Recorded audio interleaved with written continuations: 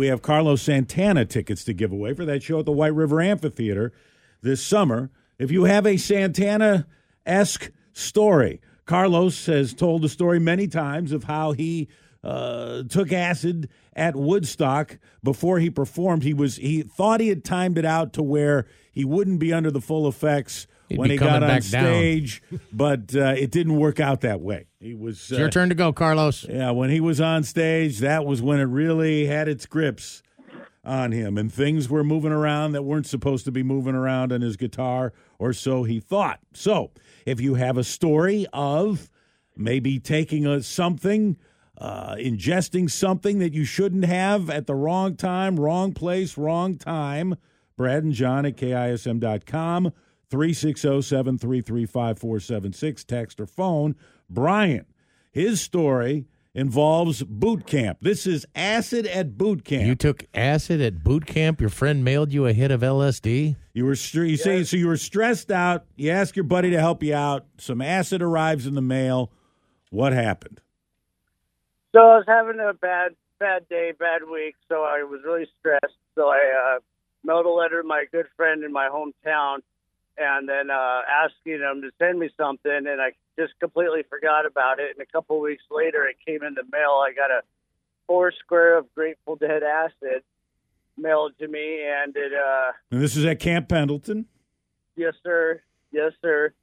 And then it was Saturday night, and we don't do anything on Sunday except for square away, do your laundry, and go to church and stuff like that. So I knew I wasn't in for it.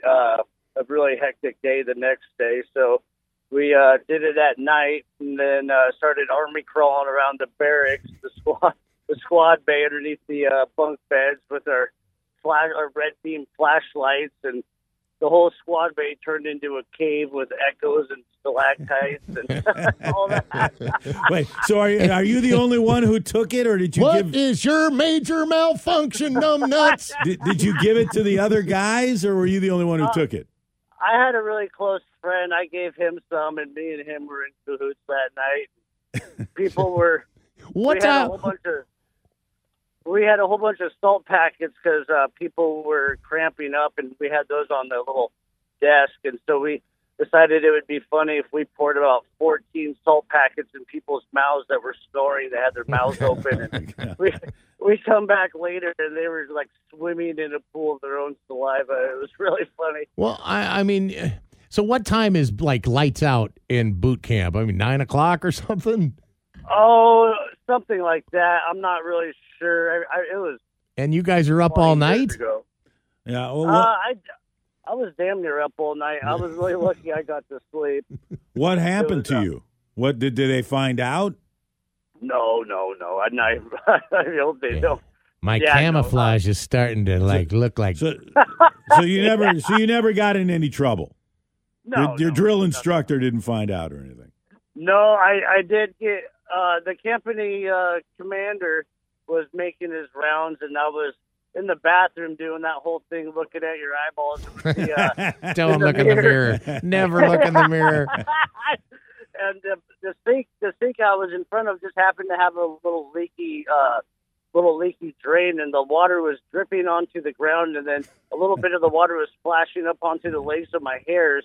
And just at that moment when I was investigating what the heck was going on under there is when I got the, what's going on in here, recruit? And then I stood up to attention. Oh, nothing, sir. Okay, hit the rack. Good to go.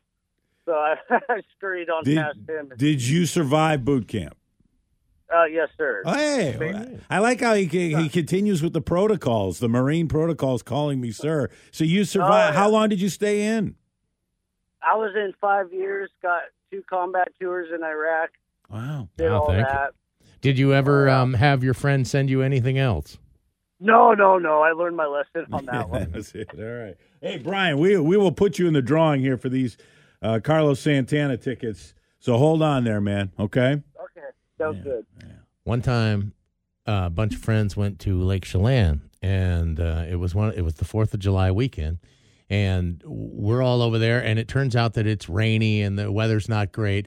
So we get there Friday, and it rains Friday night. And I think the 4th of July was was on Saturday, and then it was raining and all that, and so we thought, okay, we stayed for the 4th of July and thought, well, let's blow out of here instead of staying for the rest of the weekend, and head back because the weather wasn't great. And on the drive back over the pass, there was a couple people that decided to jump in, and I forgot at the time that the 5th of July is my dad's birthday.